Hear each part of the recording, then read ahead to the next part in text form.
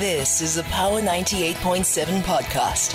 Now we're talking. Subscribe to Power 98.7 podcasts in iTunes or wherever you get your podcasts. There's more on power987.co.za. Power Breakfast with TT. Weekdays 6 to 9 a.m. on Power 98.7. 12 minutes before 9 on the Power Breakfast. So after, a diplomatic spat, really, that broke out as a result of the accusations that were leveled by the U.S. ambassador to South Africa, it would appear that, the annual forum of the African Growth and Opportunity Act will be going ahead, of course, as planned here in Johannesburg from the 2nd to the 4th of November. And this is when South Africa will now be seeking to maximize its exploitation of the African Growth and Opportunity Act and that arrangement to measure, the measure to gain greater access to the lucrative U.S. market. South Africa exported goods worth 60 billion rand to the U.S. under AGOA in 2022, according to U.S. figures. About half of that was in vehicles, many of them high-end Mercedes-Benz and BMWs, and about 8 billion was in agricultural products, much of it citrus and wine. Jewelry was also another major contributor to exports. Let's speak to the Vice President of the Black Business Council, Gregory Mufokeng, joining us on the line. Good morning to you and thank you for your time. Thank you and good morning to Power listeners. All right, let me get your thoughts on the AGOA arrangement, how important you believe it is to South Africa and how South Africa should be exploiting AGOA. Well, AGOA is very important to us as a country, Titi. Every bit of goods that we can manufacture and export to the U.S. Adds to economic activity. It adds to us, earning foreign income. It also adds to the issue of job creation. So it is very important that we continue to participate meaningfully as far as AGOA is concerned. We all know that it is coming to an end in 2025, and we are supporting government for it to be extended by another 10 years. And that is actually going to be the crux of the discussions with our American counterparts when they arrive in the country, starting from tomorrow. So it is very critical, TT, that we continue to export under AGOA. This special dispensation does assist us economically, so we can't take it for granted. So there's an argument that would say that if we were to become 2025 now excluded from AGOA, it could also be a positive in the sense that it could indicate an economy that is growing, because the idea behind AGOA is to support emerging economies around the continent by giving them access to U.S. markets, but that it was meant to be for emerging markets or economies. Yes, Titi, that could be a positive spin to it and a good argument to have, but you and I know that we are still settled with high unemployment. You and I know that we are still settled with an economy that is growing at a very lackluster pace. So it will be good for the country to continue benefiting, under the AGOA arrangement, so that we can be able, to aid the growth of our economy and make sure that we create the much-needed jobs that the country is in dire need of at the moment. So yes, that could be a positive spin to it, but we really can't afford to be excluded, from AGOA at this point in time. And I think that is the approach and the attitude from the South African delegation that is going to be engaged with our counterparts from the U.S.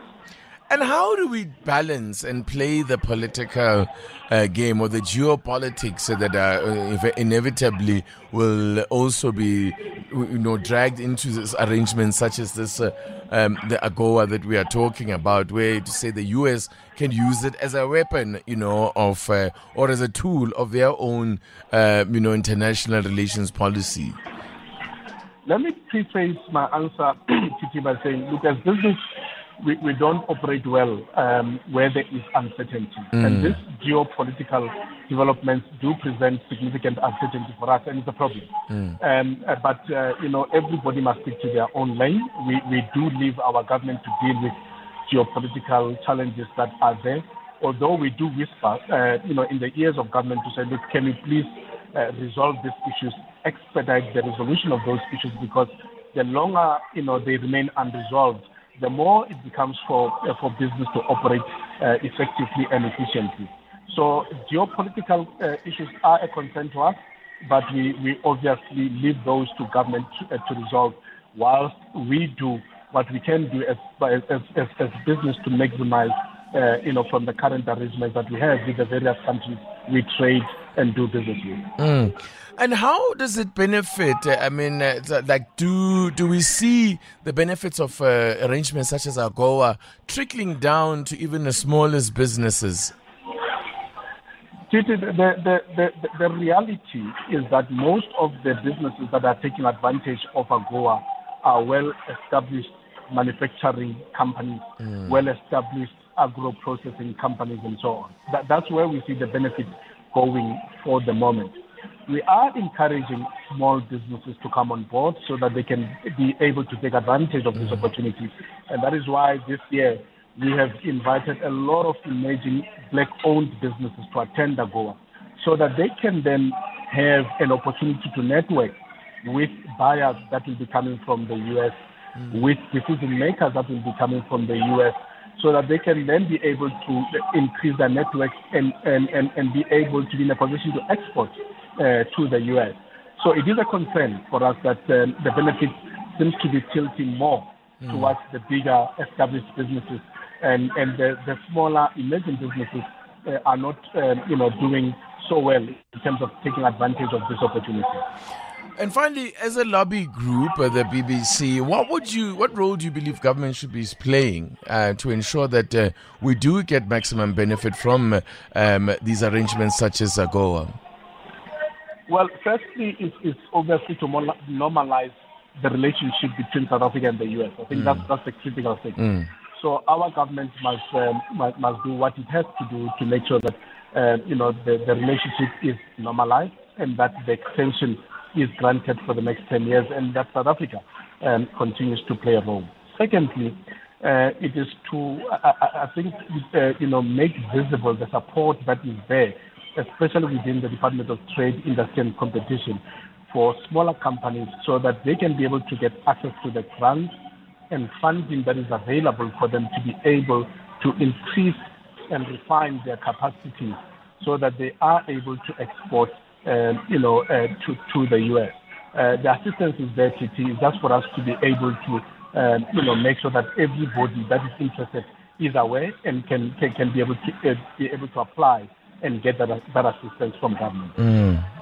Okay. Thank you so much, Gregory Mofokeng, for your time. I appreciate it.